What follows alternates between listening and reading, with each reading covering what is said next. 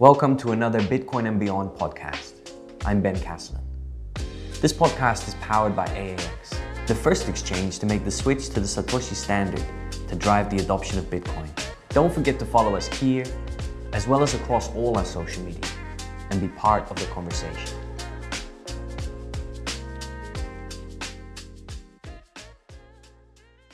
So in this video, I want to talk a little bit about an article that we recently published, which is about axial transformations in the digital age. It's basically the idea that if we continuously talk about price, we're actually not even scratching the surface of what's really going on.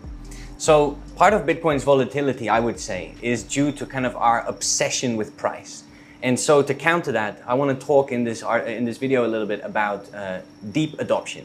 So when we talk about deep adoption, usually we would say, well, it's people coming onto the Bitcoin network and buying into Bitcoin, and that is adoption. But if we look at what is deep adoption is more to do with understanding, with internalizing, and it's more about taking ownership. So one way to look at Bitcoin is to say, well, what does it do for CEOs that want to put it on their balance sheets? Or how does it serve the unbanked populations in terms of financial services? Or what does it do for cross-border transactions? So these are all kind of very financial perspectives on Bitcoin. But there is another way to look at this, which is more about how this technology speaks to this very particular age that we're in. And I would argue that Bitcoin and its emergence signals a transformation of axial proportions. And axial sounds very big, and it is a big concept, and you should look it up on Wikipedia or something. But axial basically refers to the idea that there are these key periods in human history when humanity as a collective actually unlocks new capacities, and which brings about this kind of boom of innovation and this kind of burst of cultural virtue. What I would not say is that Bitcoin is the instigator. I'm not saying that the actual age that we're in started in 2009 when Satoshi launched the cryptocurrency. But I would say that this is an ongoing process for more than over a century, and that Bitcoin is absolutely one spoke in this giant wheel of transformation. It is a part of it. And I would also say that this argument could be extended to include other crypto assets as well. So there are two trends that are worth considering. The first one, I would say, is called redrawing the common. So in this way, we look at the world, we say it's pretty messy, there's still war, there's still inequality. But generally, over the past kind of century or longer, we can see that humanity as a whole has become more interconnected and reluctantly, interdependent.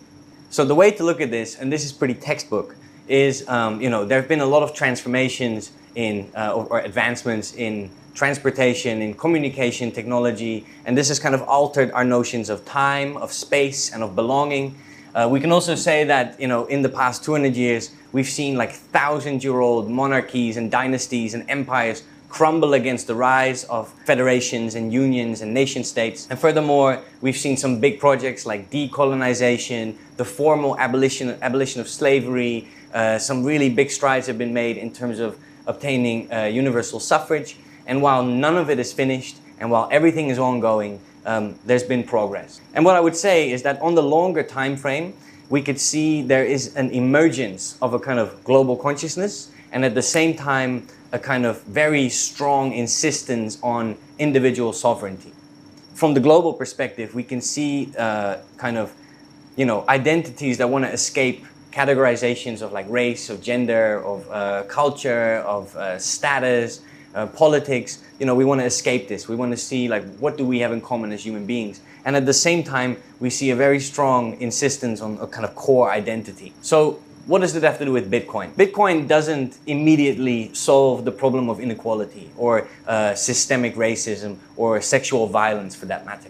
But what Bitcoin does do, it reintroduces real ownership, it reintroduces financial autonomy, and it reintroduces borderlessness to communities and individuals who might historically have actually never experienced these privileges. And so when I talk about Bitcoin, I don't talk so much about investing in Bitcoin. I talk about transitioning into Bitcoin, and we could actually say transitioning into crypto, from a more broad-based perspective. And when you transition into crypto, I see that as part of reclaiming your identity and your kind of agency in a globalized world. And this is pretty special. Bitcoin is the kind of the prime currency for a globalized world, right? Where it's a borderless currency. And at the same time, because of its privacy and ownership features, it allows you to retain your individual sovereignty. Yeah, and maybe the way that I can capture it is in the following slogan, which is kind of truly owning your own wealth is empowering in ways that can only really be understood in the margins of society. The second trend that I think we should look at is, we can say, is establishing authenticity. So already since the Enlightenment, we can see a kind of fierce struggle between traditional thinking and critical thought, between universal truth and cultural relativism, right? Cultural relativism is like, you know, somebody from another culture does something and we say, well, what can we say? It's their culture, right? So we explain everything away. We explain difference away on the basis of that difference, which is not good enough in an interconnected world where we actually have to kind of work together. We can see that kind of same struggle still ongoing today in the fight against misinformation. We can see it in a kind of growing mistrust of the global institutions and a crumbling of those institutions. You know, the ones that actually were the hallmarks of globalization just 40 years ago. At the same time, we can see a very strong insistence on authenticity. So in its most violent form, we can see fundamentalism, we can see separatism, and kind of, you know, these violent organizations that are trying to restore order in the way that they see fit. And in a kind of more benign way, we can see people that are, you know, maybe they have a desire for organic food, or they want to live off the grid somewhere in a forest, or maybe they want to live in a community, kind of an off the grid communal setting. And within this kind of trend where people are looking, they want to get away from the artificial. They want to get away from the fiat world, you know, is a desire for sound money, right? So where does Bitcoin fit in this kind of quest for authenticity? It's about disintermediation. So Bitcoin allows for peer-to-peer interaction, which you could say is the kind of the most authentic form of digital interaction. But Bitcoin is a bearer asset.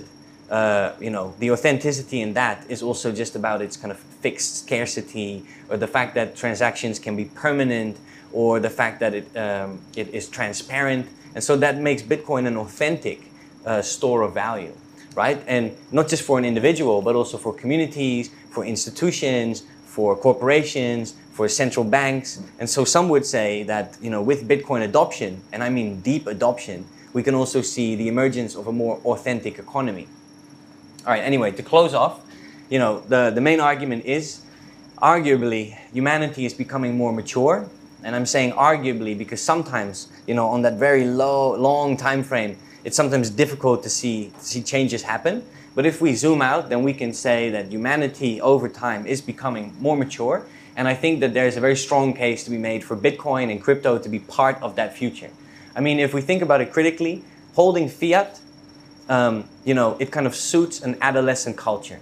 It suits the culture of a teenager, right? You want to have instant gratification. You want to spend. And I think that if you hold an anti-inflationary or disinflationary asset, that actually trains your mind and trains your spending, and it incentivizes postponement. So the argument here is actually against a culture of decadence and mass consumption, and instead says that Bitcoin fosters moderation. You know, Bitcoin kind of encourages us to think on a longer time frame. And you could say that gold does that too, except that gold is more kind of rooted and focused on history, right? 4,000 or thousands of years history. And Bitcoin is more forward-looking. But it's the same kind of long time frame thinking. We should also not be naive. Like, we should also expect that there's going to be resistance. This is not a kind of easy ride for, you know, the adoption of Bitcoin. So, you know, while technical traders are well served by technical analysis, part of Bitcoin's valuation also takes place through conversation and debate. So coming Wednesday, 12 May, 9 p.m, Clubhouse, check in the description, like, subscribe, follow, trade with AX, read the articles, and I'm very happy.